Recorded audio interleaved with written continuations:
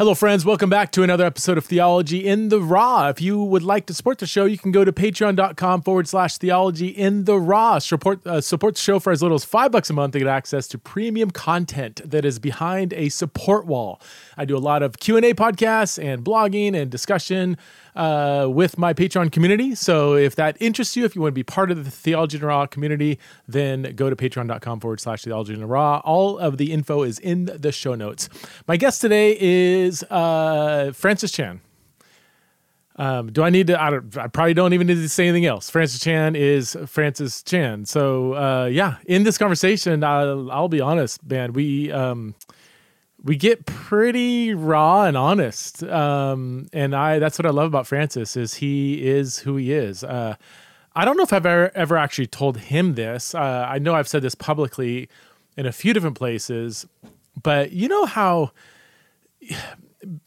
big name, famous Christians, like people who are on a stage, like there's usually a gap between who they are in real life and who they are on the stage. That's true of almost everybody I've met. When it comes to Francis, in my experience and friendship with him, I don't see a gap. That radical, passionate, Jesus-loving preacher that many of us kind of grew up following and learning from, that really is who he is behind closed doors. He is. When he wakes up every day, he is truly excited to be in the presence of Jesus. And it's not a show. It's not a thing he puts on. It's just who he is. And then a lot of that comes out in this podcast. We also talk about some pretty, I guess, vulnerable and raw stuff in both of our backgrounds with our theological environment that we grew up with. So anyway, hope you enjoyed the conversation. Without further ado, please welcome back to the show for the second time, the one and only Francis Chan.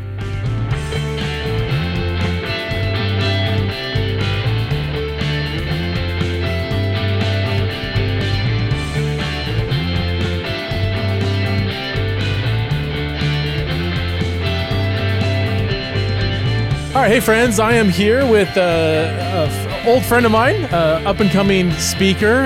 One of these days he might actually make a name for himself. We'll see. He just released his first book a few weeks ago. Francis, thanks for coming back on the show. Appreciate it. Oh, it's good to see you and good to be back. So what's the full title of your book that you just released? Just called Until Unity, and it's based on Ephesians 4. About how the leaders of the church are supposed to equip the saints until we attain to the unity of the faith. Okay. So what are you going to stir up with this book? Like, I'm sure, tell me, let's just dive in. Like, what's the thing in the book that's going to like really make people either upset or challenged or stir some feathers? Well, I think anytime you pursue unity, anytime you get out of your little circle, people are going to get angry. So even to have discussion, I'm sure you run into it with some of the people you have discussions with. Like a lot of people from our old crowd must really hate you.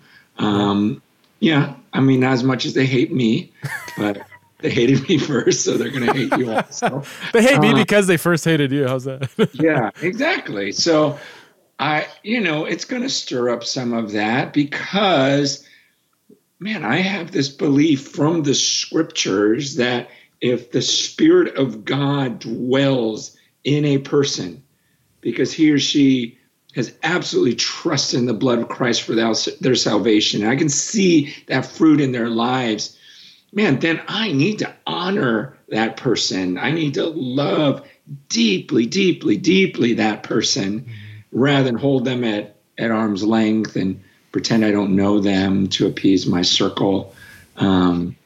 It's that level of love he calls us to.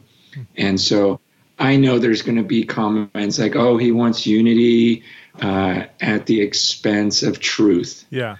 And he wants unity at the expense of holiness. But it's the exact opposite.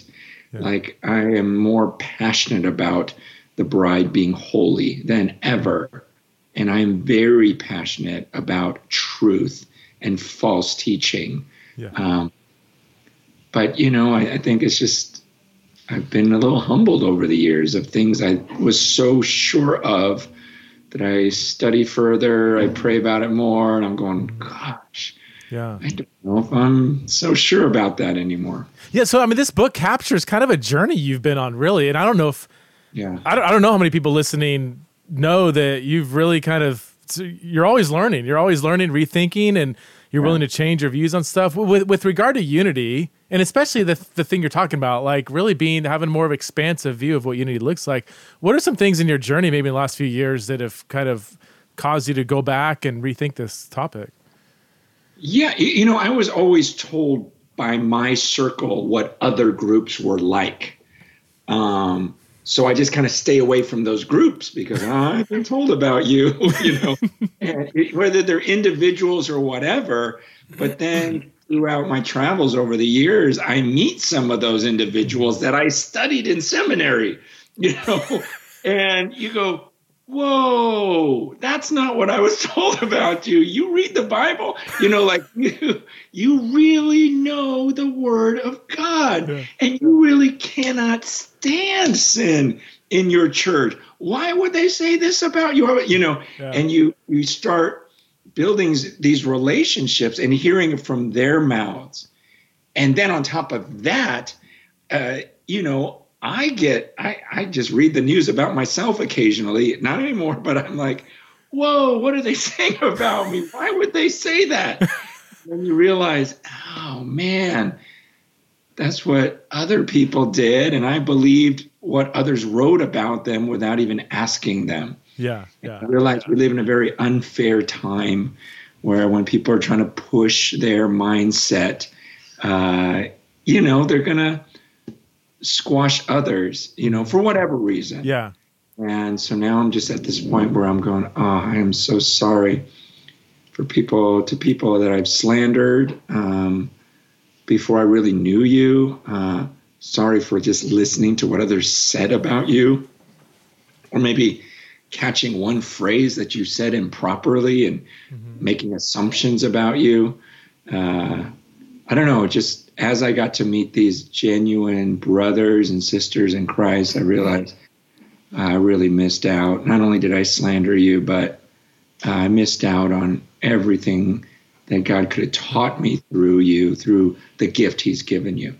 I know one, and if I start wandering in an area that needs to be more private, just let me know. We can either edit it or just leave it alone. But I know one relationship, or at least speaking engagement, that got you into trouble I saw was with Benny Hinn, right? And that's probably one of several. But are you able to talk through what that was like, getting to know him and sharing a stage with him? And I know you're just is he one of the guys you're thinking of that you used to probably speak really negatively of, No, I still don't know him. He jumped into a picture. I was taking a picture with someone else that I don't know. He photobombed you. And then he hey, can I jump in? What do you say? No, you don't know why. This is going to ruin my reputation. It wasn't that.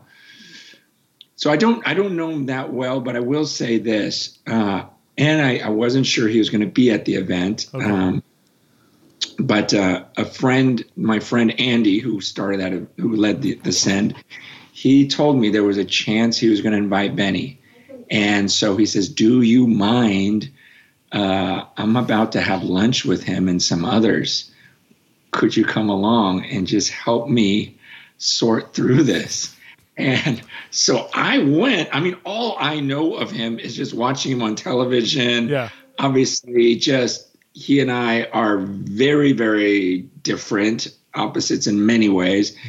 Mm-hmm. But when I was there at the lunch, it was, I'm not exaggerating, it was the most shocking, surprising encounter with a person I've ever had.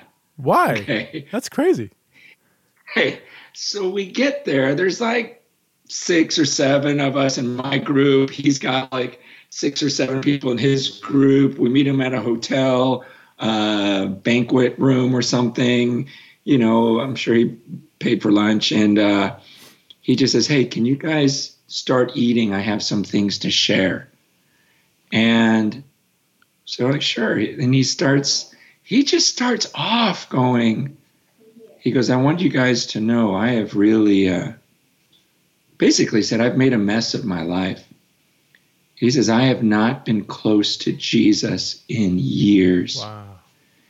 He says, these last 2 months, I believe it was about 2 months, he says, I've changed things around where I just block out time where no one can get to me. And it's just me being with Jesus. And he goes, and it's changing everything. It's changing my life. He goes, but he goes, I don't know if you guys believe that God can actually lose his trust in you. He goes, but I believe God no longer trusts me. And he's taken the mantle off of me because I got too into my friends, too into money, too into fame. And now all I want is him. In fact, he goes, why don't we pause for a moment? I want to play this old hymn that I was just worshiping God, listening to this hymn the other day in my office and can we just have some silence and worship the Lord? Wow. Just be alone with him. And so I'm just like, what in the world? This is not what I'm expecting. And then after we had this time of prayer, and I'm having a wonderful time of fellowship with the Lord, this old hymn, I think it was My Jesus, I Love Thee, and here's this man just repenting of so many things. And he points to me. Now, he didn't know me because we're in much different circles. And he says, you young man. And that's why he didn't know me. I'm like, not that young. And he goes, God has taken his anointing or his mantle off of me. He doesn't trust me. He goes, but you, young man, he trusts you. And he's going to manifest himself to you. He says, but you better love Jesus more than you love, if you're married, your wife, your kids, your money, your reputation. You better love him way more than all of these things. Don't make the mistakes that I made. And I'm just like, I'm just sitting there dumbfounded, like, this is the last thing I would have expected from this lunch.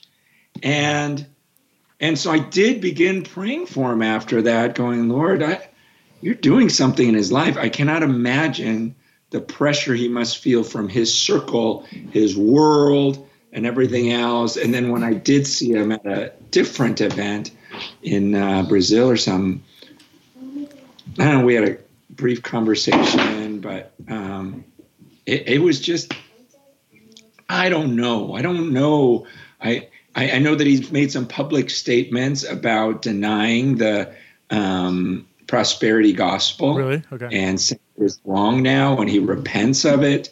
And he even talks about how he ran into some young people who live life differently, and it's impacted them. And I'd like to think I'm maybe one of those that may have helped out or something. And I'm sure, I don't know what he's doing today. Yeah. He may be doing something crazy and asking for all your money. But I'm just saying, like, gosh, that was pretty powerful. And I am not vouching for anyone here. Yeah. I'm just saying, gosh, I don't know what else to do than to pray for a person like that and love someone like that and ask God to continue to reveal things to him and maybe even use a guy like that to teach me some things about something I don't know. That was a couple years ago, or that's fairly recent, right? Or maybe 3 or 4 years ago? Maybe like a year and a half ago. Oh, wow. Okay. So, yeah. Okay. We had that last interaction. I think Brazil was just a little over a year ago. Wow. That's I should get him on the podcast. What's his email? Give me stuff. I mean, that first session that I was with him at that lunch, they were taking pictures, and afterwards we were like, hey, can you destroy all those pictures? Just because I just didn't want to cause any confusion.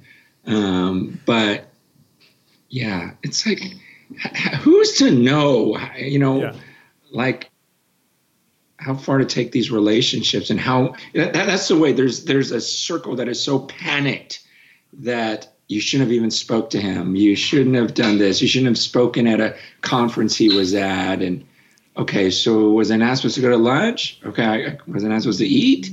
Was I, like, where are you getting all of this? Yeah. How do you know these parameters? Yeah. And like, well, you're harming people around the world by being in a picture with him. Is that you? Right. So you got really critiqued for that? Did people? I think I saw one headline that was like, "What's Francis Chan doing with Benny Hinn?" Or Yeah. I mean, yeah. I've had to stay away from headlines and articles and stuff because it's just too much. I deleted all my social media from my phone. News apps. I don't read Amazon reviews. I try to pay attention to what I would think are good, thoughtful, humanizing criticism, by somebody who's like, no, I'm trying to understand what you're saying. I do have some pushback. I want to learn from that. But most of the guys, if you Google your name, 9 out of 10 stuff that comes up is just not anybody with an internet connection to keyboard that's angry is going to post something, and Well, it's their opportunity too. They can sometimes be opportunists. Like, well, if I just exposit a passage of scripture, no one's going to listen to me. Yeah. But if I bash this guy, I'll get a lot more views. And that's kind of it's like Jay-Z said. Jay-Z. What did he say? If I shoot at you, I'm brainless, but if you shoot at me, you're famous. Oh, it's so good. It's so good. Pretty good. Yeah. Not that I Jay-Z. I stopped responding to people even on social media for this. I think somebody told me, they said, that person's just trying to get attention, right? Like they're trying to use your platform to get a name. So when you respond, you're just giving them, I'm like, oh, that's a good point. Plus who has time to respond to every little comment here and there? So I just don't. I just ignore it. I mean, I don't even see half this. I don't see most of the stuff because I just don't have time to just sit there and read everybody's little comment. But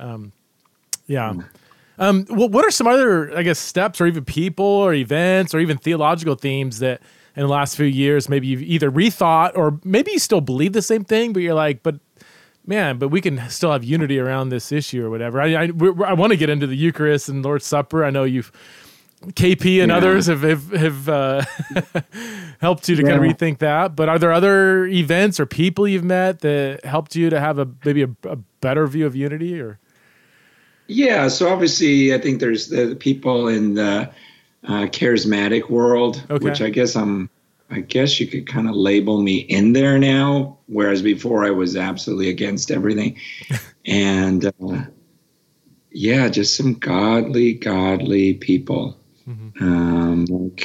Like the IHOP movement with Mike Bickle. Yeah. Man, the guy who loves the Word of God, cannot stand any sin in his life or in his church, fights against it. He hates any excesses in that world. And I'm thinking, wow, I thought you were like the king of excess. He's like, no.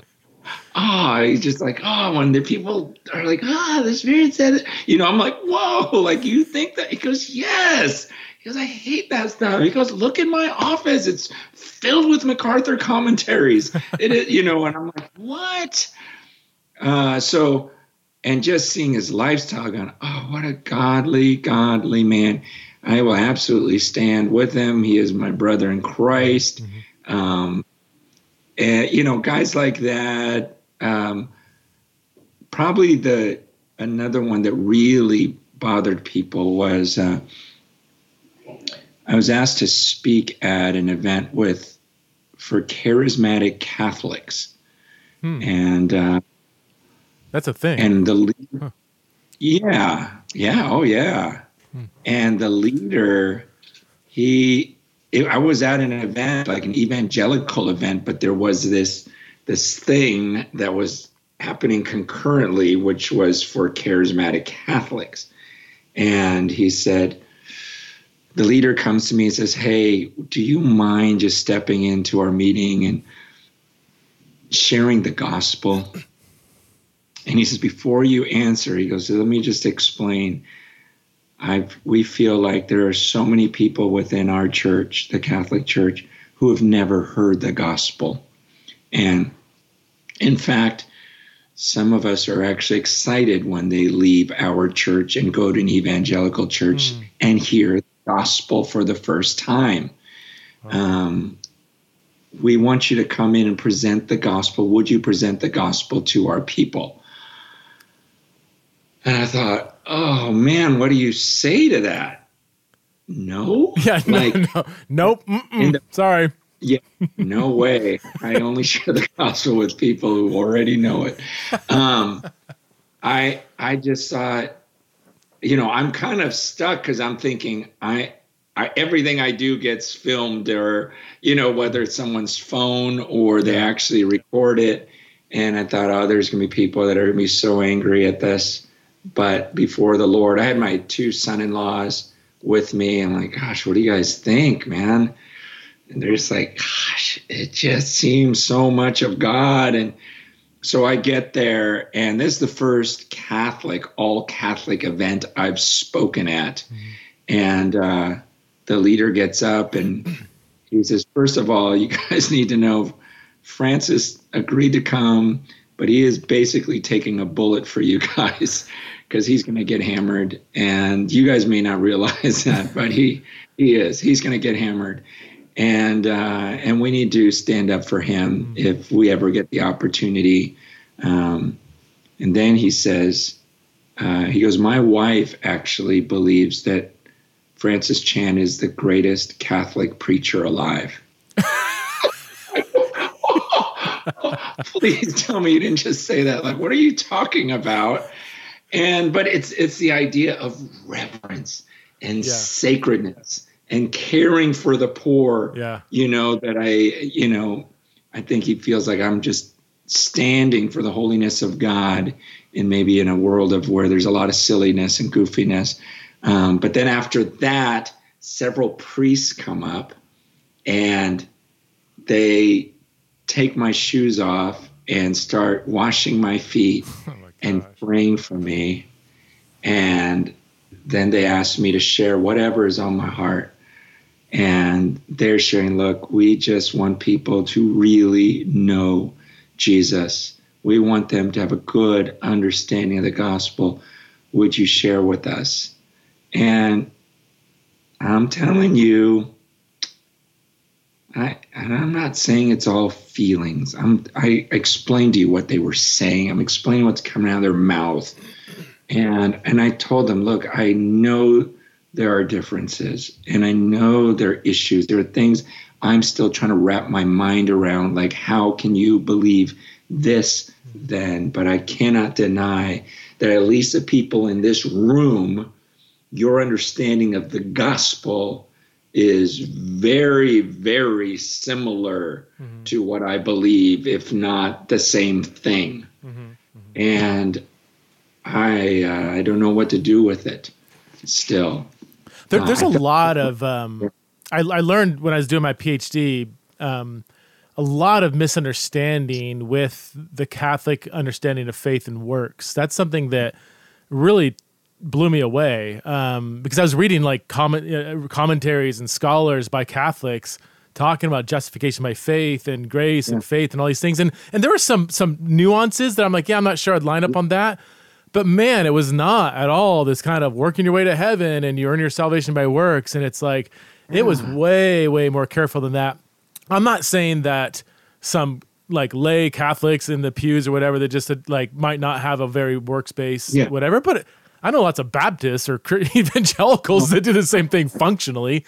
But on the higher up, I'm like, man, these differences there's differences, but they're not nearly as dramatic as I had thought when it comes to like soteriology, the priesthood, the Pope, and purgatory. There's some things like, I just can't get on board with that. But man, I think, I think there are more similarities than we grew up. I mean, you and I went to the same tradition, school and everything. And to kind of come back to your previous point, it's like, man, you start actually meeting the people that you thought were the devil or just so far out there, like you don't match what you're supposed to be, what I was taught, what I was told supposed to believe, you're not saying you believe that, and Yeah, and it's a tricky line when it comes to, like at our school with lordship salvation.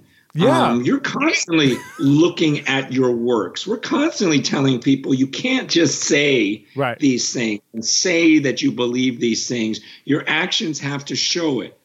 Well, what does that mean? Yeah. That's faith and works. It's everything we were taught. Yeah. And because we were tired of this cheap grace and easy believism that didn't change your life. Right. And so as I'm talking to these people, they're speaking the same language. And I agree with you.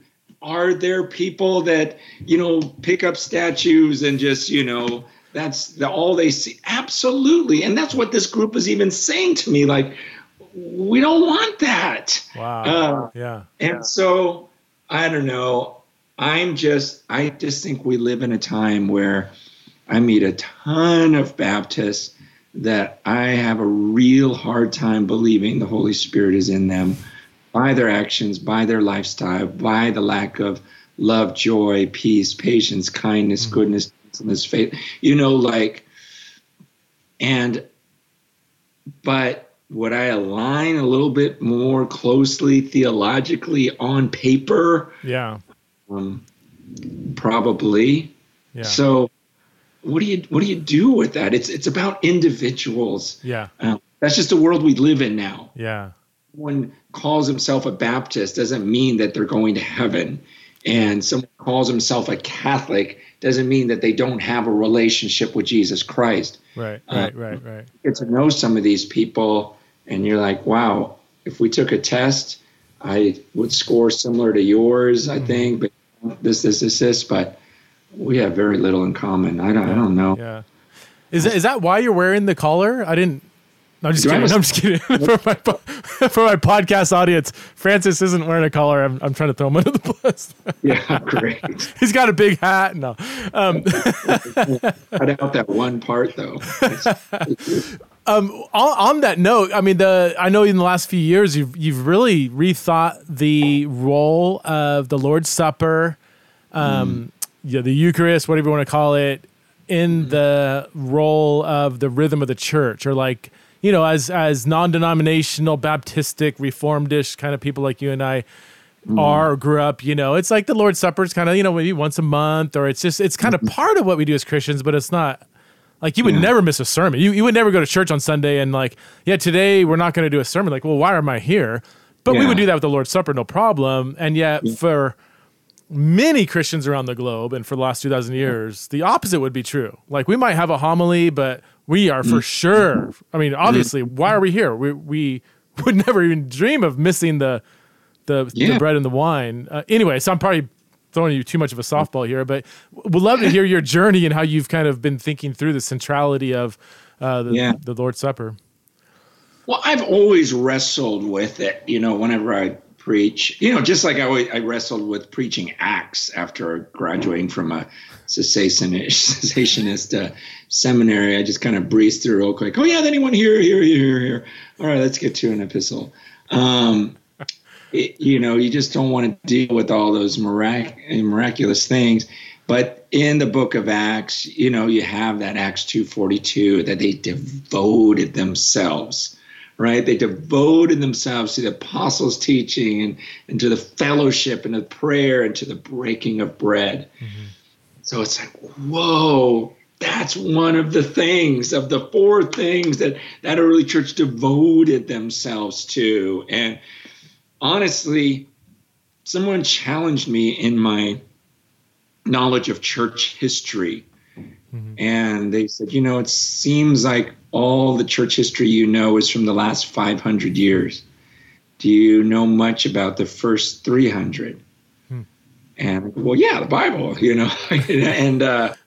and as they challenge, I'm like, I guess I really didn't take a close look. What did that early church do before they had a Bible? And, and what did they depend on, and how was God's grace given to these people? And as I looked in history, and again, I doubt I'm anywhere near where you're at, as far as what I've looked into. I was just surprised at how important the Eucharist was to them, and how there seemed to be a general understanding that it is more than just a symbol. Mm-hmm. Now, how far to take it, I think there's variation, but it just seems like for a good 1,500, correct me if I'm wrong, 1,500 years or so, there was, you don't hear anyone talking about it just being a symbol. Yeah. There may have been differences on whether it was the actual, or it actually turns into that when it comes into you, or this or that. But there was something about the real presence in some way, and it caused me to go, gosh, why did I believe it was just a symbol? Well, because that's just what I was told. Mm-hmm. And it seemed like until, was it Zwingli? Or, it wasn't Zwingli. I think Zwingli was the more symbol one. Luther was, what was he? Transubstantial. I don't. This is not my area at all, man. We're gonna butcher this. I'm gonna get some emails if I. Hey, maybe I overestimate you. I think you know everything. No, I don't. My church history ends at AD 70. Yeah. Okay. Yeah. So I believe it was Zwingli. It was the one that took communion away from the center of the church and put the pulpit up there. And he was the first one to really propagate that, hey, it's just a symbol. There is no real presence at all.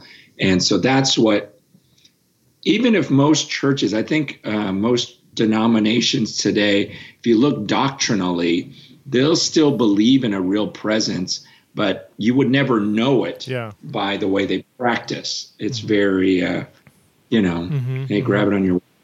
I mean, even if you don't have a real precise understanding of what you believe the elements are, to me, that's one important question. But another one is, what role does this event play in the liturgy, the rhythm of the church, right? Mm-hmm. I mean, again, the fact that we can get away with doing it once a month, or even a tack on, or even like, I don't know, it's just in almost every evangelical setting I've been in, it's just, it kind of like, we don't understand it. We're kind of like, if you have any sin in your heart, don't take it, whatever. But like, other than that, it's kind of like, we're just kind of doing it, but not really, I don't know. It's like, I'm not sure if we understand what we're even doing. Sorry, someone was knocking on the door. It's fine. No, it's fine. Is that cool? Well, don't you have like 15 kids or something in the house probably? No, I'm down to 4. Oh my God. I don't know what to do with myself. You got to. Actually, 5. My married daughter just came back. A little bit. I mean, not like with her husband. Temporarily. Yeah, you're a grandpa, right? I am. I've got 2. Oh kids. My word. Yeah. What's your name? What do they call you, Grampy or Grandpa? They use the Chinese because they were born in Hong Kong. One of them was, so they call me Gong Gong, which is Grandpa in Chinese. No way. That's so cool. Can you talk about? And I'm sorry, we're gonna wander around, but I mean, you were in. How long were you in Hong Kong? What were you doing? And you're back now. Whatever you feel comfortable sharing. I'm sure people are wondering what's he doing now. That's a random jump from whatever we're talking about. The Eucharist. Sorry. A neighbor was bringing me eggs. Nice. It was nice. I didn't even thank him. I was so preoccupied. I went to Hong Kong and there just under a year, and then I had visa issues. They made me come back. Some of it's because it's COVID, and I planted a few house churches there, discipled some guys, really, really loved them. Really beautiful, beautiful churches that were started there. And now I'm still discipling the guys via Zoom, but they're doing great. The churches are growing. And so I just miss them. I love them. It was an awesome time with the family. I tell people I think it was the best year of my life. Really? Well, yeah. Think about this. Think about having your married children believing God is calling them to join you in a foreign country.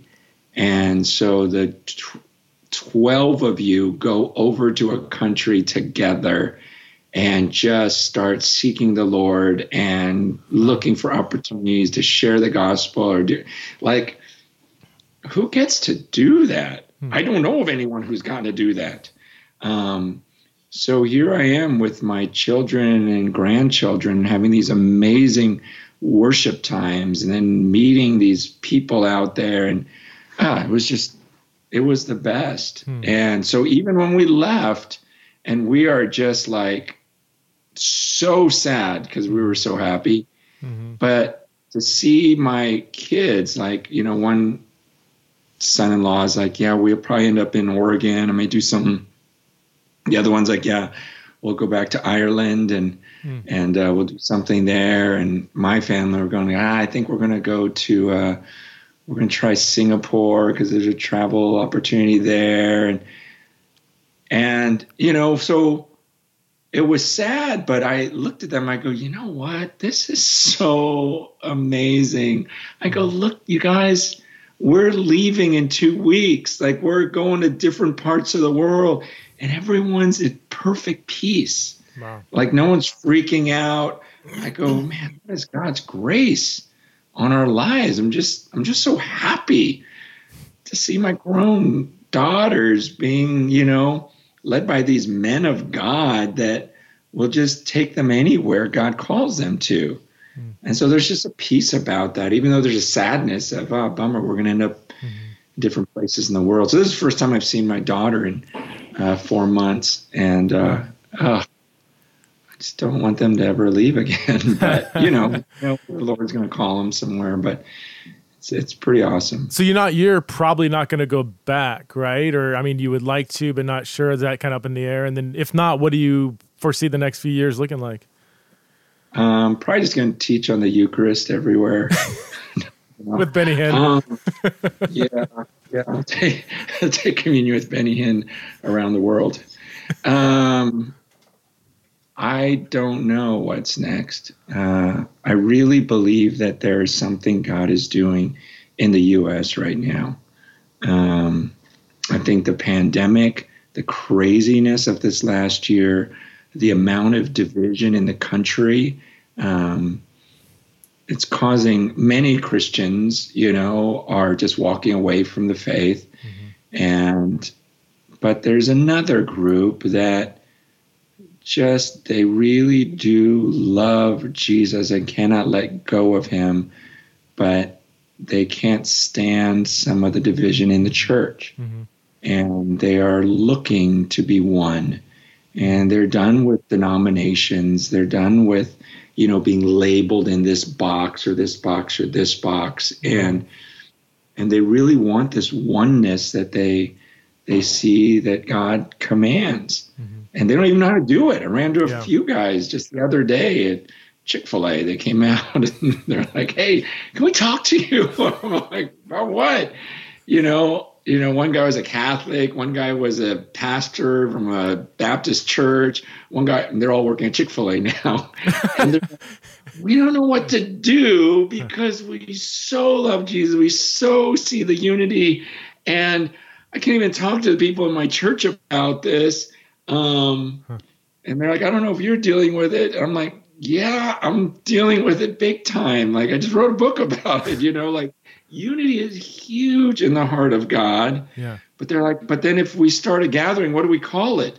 Once we call it a name, then it becomes like this group or that group. And I'm just like, you guys, first of all, I'm so encouraged that you young men are thinking this way and that you're not bashing the church. You have a heart for the church and you just want to see the church come together and be about the right things and centered on the right things. And I said, I don't have an answer for you, but let's seek God together on this. And I think it's gotten so ridiculous. You know, sometimes it has to get so bad.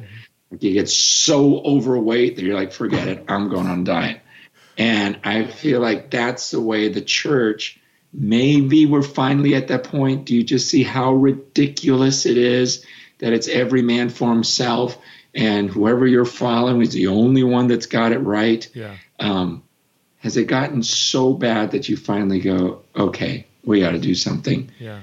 Yeah. And I'd love to be a voice in that conversation and in that urging the church that we have to become one. If we want to reach the world, Christ said this is the way we do it. Yeah. Is Yeah. our fitness. I'm curious, and this is maybe this is kind of me and you bantering more privately, but with the podcast with thousands of people listening. But like, because I mean, for those who don't know, both Francis and I went to John MacArthur's, master's college and seminary, and man, I there's so many things that I valued from that experience. The high view of God, high view of the Word of God, huge emphasis just on the seriousness of Christianity and repentance. And I still have several professors I keep in touch with that I really value.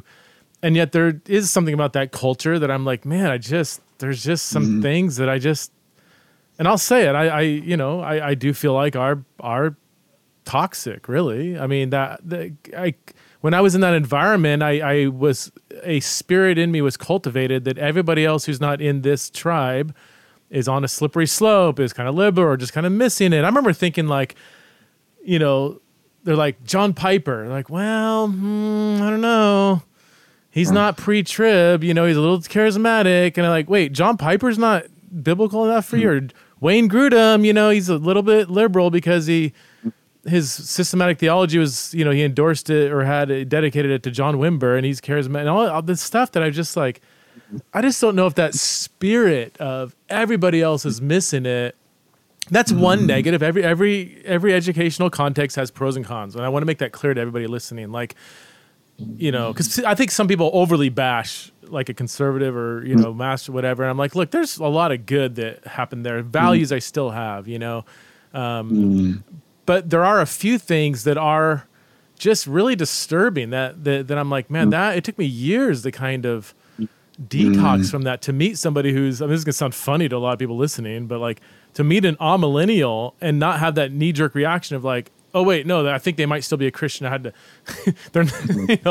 they're not evil. Like I had to kind of get over that knee-jerk reaction. I'm like, what in the world? Like that's just bizarre, And now I'm meeting, I've had loads of like women pastors on my podcast who love the Lord, love the Bible, wrestled with years with 1 Timothy 2, and and like, man, they're not just like drop kicking the Bible out of their feelings or whatever. It's like, well, we can disagree or disagree or whatever, but I mean, at least respect the journey and not tarnish their motivation and everything. And so I don't know, man, how do you keep in touch with people in that environment? How do you view yourself in relation to that, your kind of upbringing and nurturing and that environment you were raised in?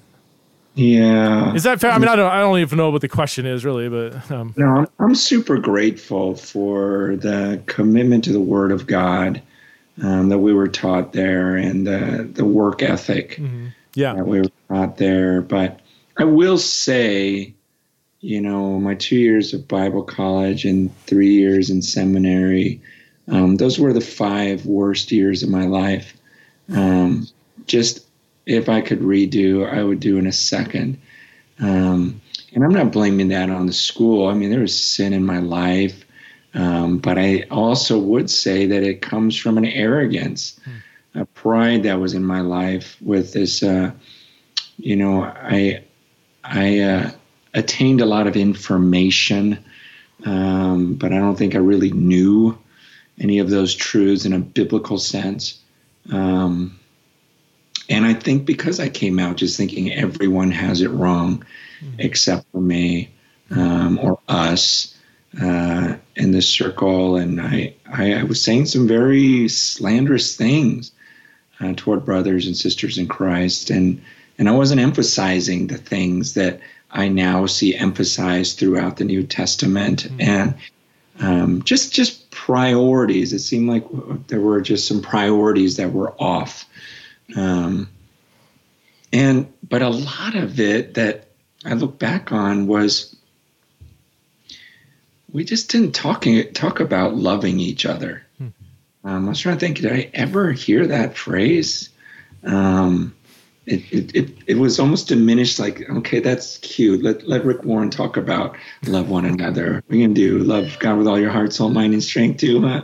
It was just like, we're scholars here. We're theologians here. Almost like, oh, and please don't talk about unity. That is, like those types of things. Then you're immediately labeled someone who doesn't care about truth. And so I guess the saddest part about me was I was not a loving person. I didn't think about people. I didn't, I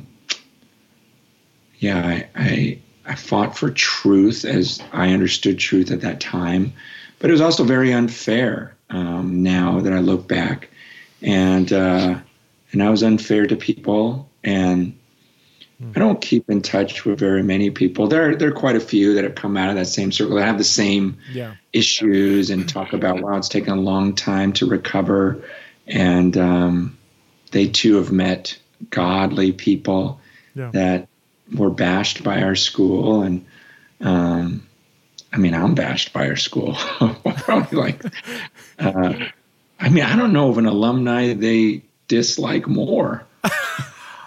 Well, do you? Were you kicked off the alumni list for a while? I know several of us were, I think, years ago. Because of you guys were by association. And what was it? It was. He got his. You did a couple things on stage, I think, that they got wind of. Do you? I'm trying to think of what I think. Yes. And I even went back and apologized. It was the one time I went up with fake breasts. And I, was talking about, this is what I feel like every week. Come on up here. Let me feed you. Let me feed you. When you should be feeding yourselves. And and so I even, that's not what they said, though. They said, one, it was my association with Mark Driscoll. Someone else said, because I'm not a cessationist. And then someone else said, it's because of that video with the fake breasts. And so I actually ran into John at an event, and I'm like, hey, I hear you're saying a lot of things about me, and gosh, you have my number. Like, let me know what I respect you. Like, what? He goes, well, you did that video with the fake breasts, and it's online. And I'm like, oh, I didn't even know it was online. I'll remove it. We removed it. I don't think you can find it. Although some guy might have it and throw it up and it's making money off of it. But it's, I said, look, I don't, I hear these things said. He goes, why? I don't use your name. I go, but everyone knows who you're talking about, and I just don't understand why you wouldn't call me. And he says, look, I only say those things because I love you. And I go, well, then say them to me, like right now. I'll find out how to get the thing off of line if we're the ones that post it or whatever. Like, I'm not unreasonable. And so I don't know. It's just been a weird journey. And now my association with other people just causes more and more of that. Recently, there was one with Todd White. Oh, yeah. What was that? Was that YWAM? Was that YWAM or no? No, that was the same conference. That one really got me in trouble with Benny and Todd at the same one. But as I've gotten to know Todd, because there's a picture of me praying, as I just felt like I was supposed to lay hands on him and pray for him before he spoke. And then afterwards, it was one of these in-your-face messages, like, get that sin out of your life. He was addressing pornography, lust of the eyes, anything. And I'm just like embracing him, praying for him, just going, man, that was one of the boldest messages I've heard. But then it's just like, oh, but look, we caught him saying this, which he made a statement and it made it sound, it didn't sound theologically accurate. He didn't nuance it right at all. But he was already confronted. He was confronted by Bill Johnson. Really? Yeah. And I forgot who else. Wow. It might have been Benny Hinn. Maybe I'm just getting that. But I know Bill was one of the guys that like, hey, Todd really messed up on that. And he's like, sorry. But it got around our old crowd. And so, in fact, someone from that circle was like, hey, I think you're being deceived by this guy. Why don't you listen to 20 or 30 hours of his teaching? Because maybe you just had, so I listened to a couple hours. And I'm thinking, everything I'm hearing is this. Yeah. And so now it's like, why don't you listen to 20 or 30 hours? And you may realize, oh, we caught him saying something wrong this one time or 2 times, but out of 100 hours, man, you follow me around, there are a lot more bloopers than that. Yeah. And I guarantee you that's true of anyone. Yeah. Even when I told John that, I remember some of the things you said in chapel when I was at the college, and you were a lot older than I am now. And he goes, yeah, but that was before the internet and before everything was posted. I go, but you still said it. Just because you can erase the tape and I can't, So there's just, it just felt unfair to me. Yeah. But my issue is not like anti my old school or whatever like that. I mean, I am so grateful. I don't understand why there's such a need to bash even someone like myself. Like, I'm just going, man, I am trying, and I'm trying to fight and hold the line on some of these issues that are absolutely biblical. And then the people I get blasted by the most are the ones that are supposed to be on my side. I say it's almost like I'm getting beat up as I'm out in the world in this fight, like I'm a boxer, and then I go back to my corner and my coach just knocks me out. Whoa, that's exactly what I feel like. I go back to my corner and they're the ones that have their gloves off and are sweating. And I'm just going, Lord, I don't even know what to do. And that's why for years I just gave up on Unity. Like, it's not going to happen. We just get busy with caring for the poor and other things that I know I can help with. Yeah. Now, this could be the time. I have to fight for it because God cares about it so much. Do you have a certain denomination or even Christian subculture or tribe that you would resonate with the most, or do you feel like kind of a mutt? I mean, or homeless, or if you could pick one kind of group to say, these are my people, who would that be? I mean, I often ask myself that question. It's you, Preston. It's whatever you put. No. Yes. That is a great description, a mutt. I've never been called that, but I will take it gladly. Because here's what I found was I would go to these events. I would speak at the pastors' events of all these different denominations, and I'd go there and I'd go, I really like these guys. Yeah. I mean, I really like, at least the ones I got to know, like, I'm not faking it. I'm not up there, oh, I love you, brother. I'm really hanging out back there and going, I really like them.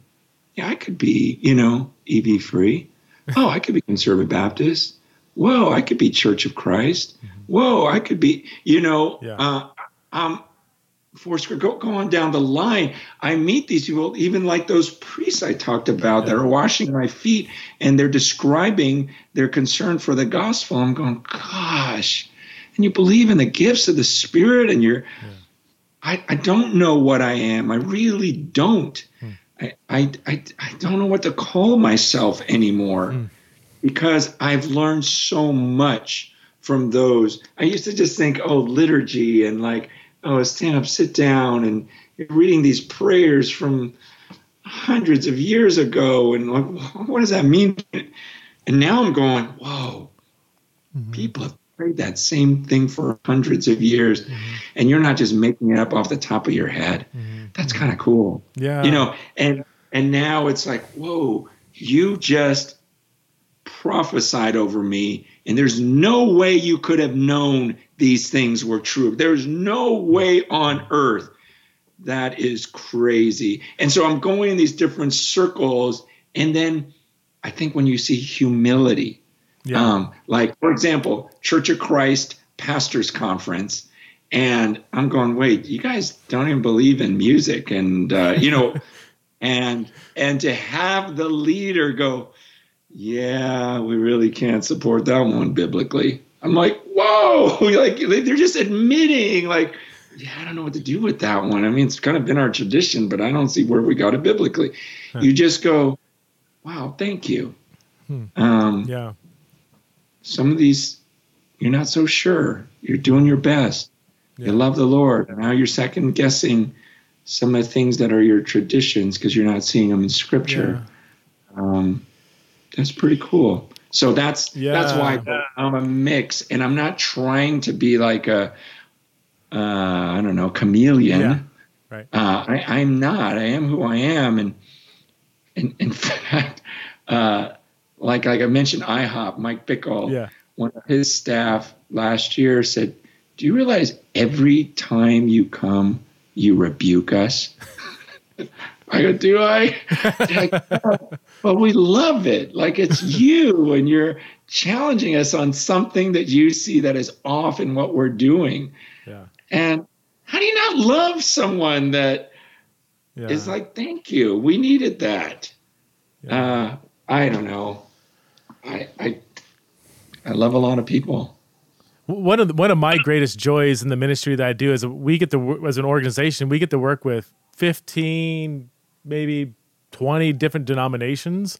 Add to that various species of non-denominational churches, and honestly, I'm 100% resonate with everything you're saying. Like, every place I go, I'm like, I see so much beauty and goodness and things that I'm like, man, that is so cool the way you do it that way, and your emphasis on this and that, and I'll be in a charismatic church one Sunday, and then a Reformed church the next Sunday, and in a Baptist church, whatever. Well, not too many Baptist churches, but an evangelical covenant church or whatever, or Anglican, and just like there's so much gospel, like there's so much similarities too. Just yesterday I was speaking all day at a Foursquare church in Beaverton, Oregon, and it's like, gosh, this church feels very similar to 10 different denominations I've been in, because they're just passionate about Jesus, the Scriptures, following Him, and so I don't know. It's there's a denomination or a group of churches called New Frontiers. It's based in the UK. Yeah.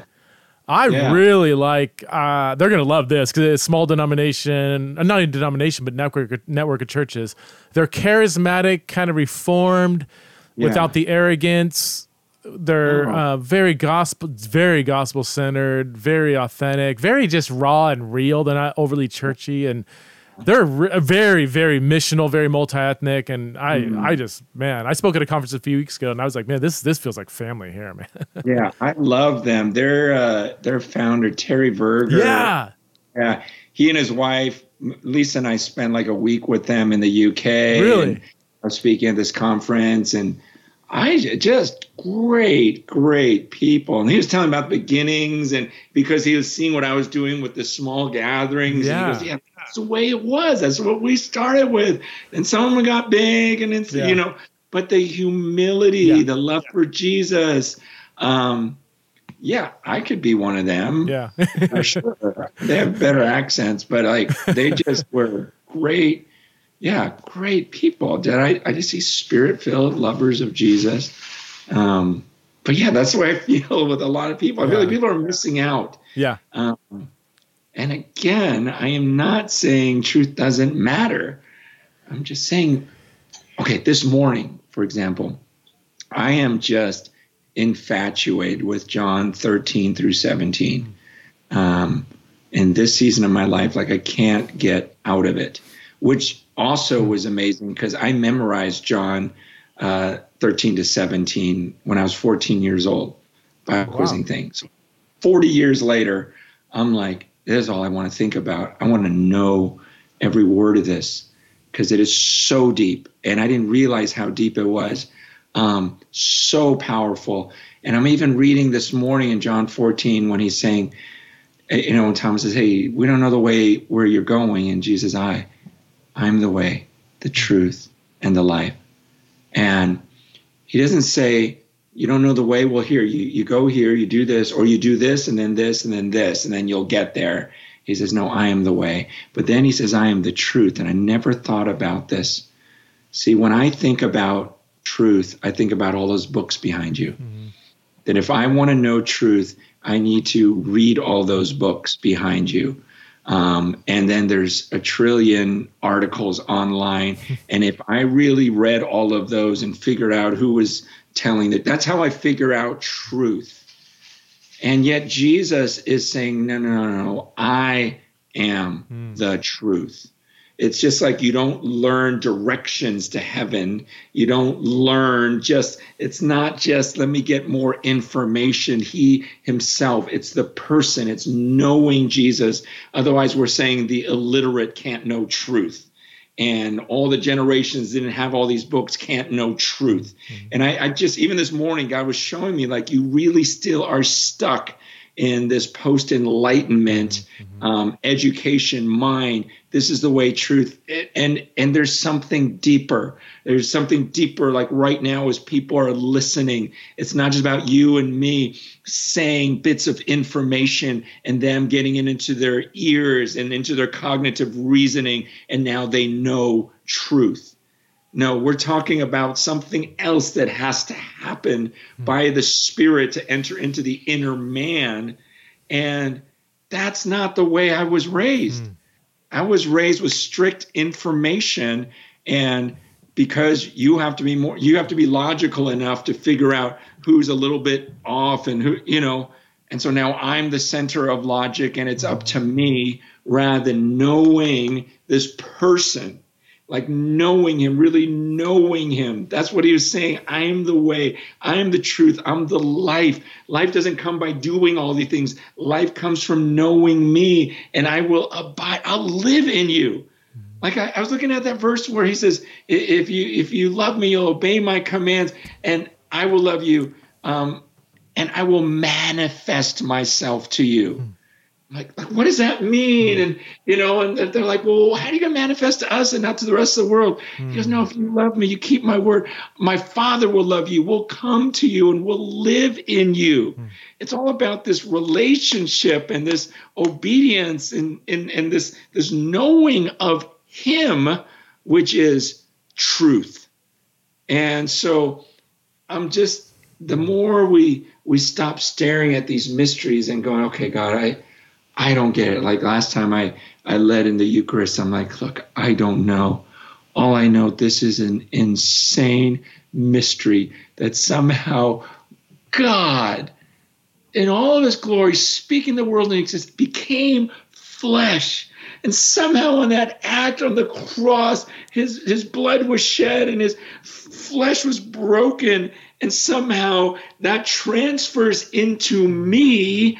And now I don't know how I don't know how I get perfectly cleansed. And I don't know why he says, eat of my flesh, drink of my blood. And I don't know what I'm just like shocked by the mystery of this whole thing and in awe of it.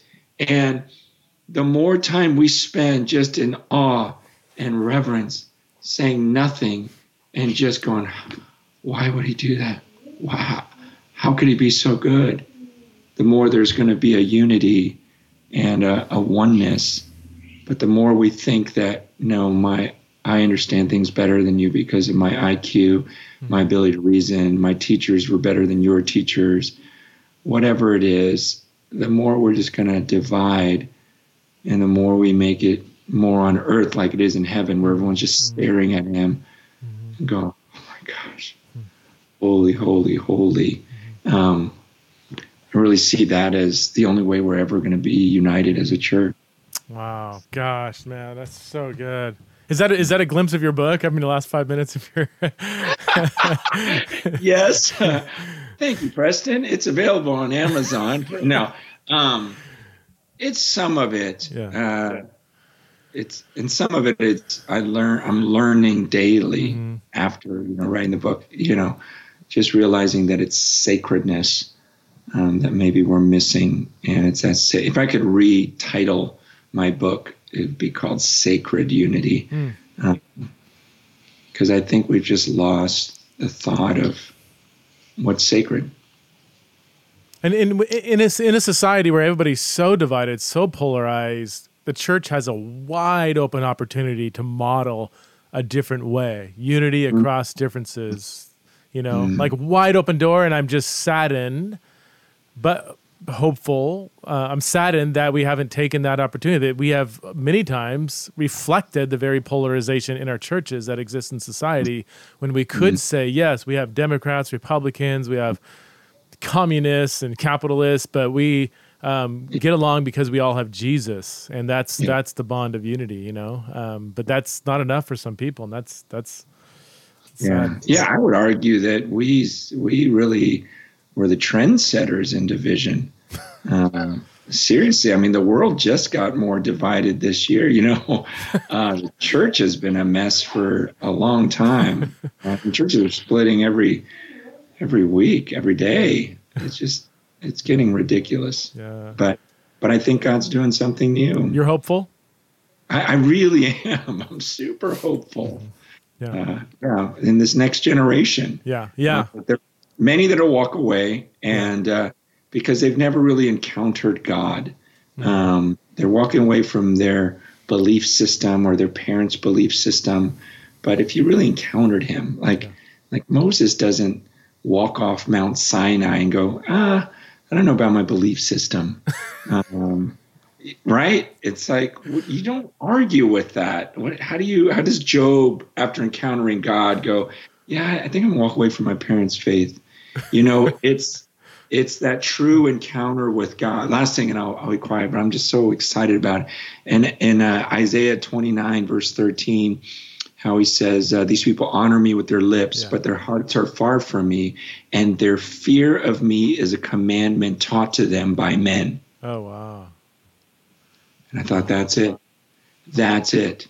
This is why people are walking away, is the fear of him was something that was just a commandment taught by men. Oh, I heard this message Francis taught about the holiness of God, so I fear him. My pastor was very big on that. And so rather than having a Peter-like conversion, in Matthew 16, hey, flesh and blood didn't reveal that to you. That was my Father in heaven. You actually encountered him, and he put that in you, and so you're good. It was the opposite of your fear of me. Whatever you believe about me was just something that someone taught you about me. You didn't encounter me, because when you know him and you've experienced him in that real way, that's why 1 John says, well, they left us, they were never really of us.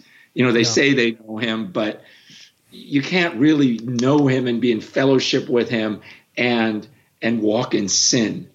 And that's why I've just, when I heard myself once on a interview like this, and I thought, I sound so arrogant.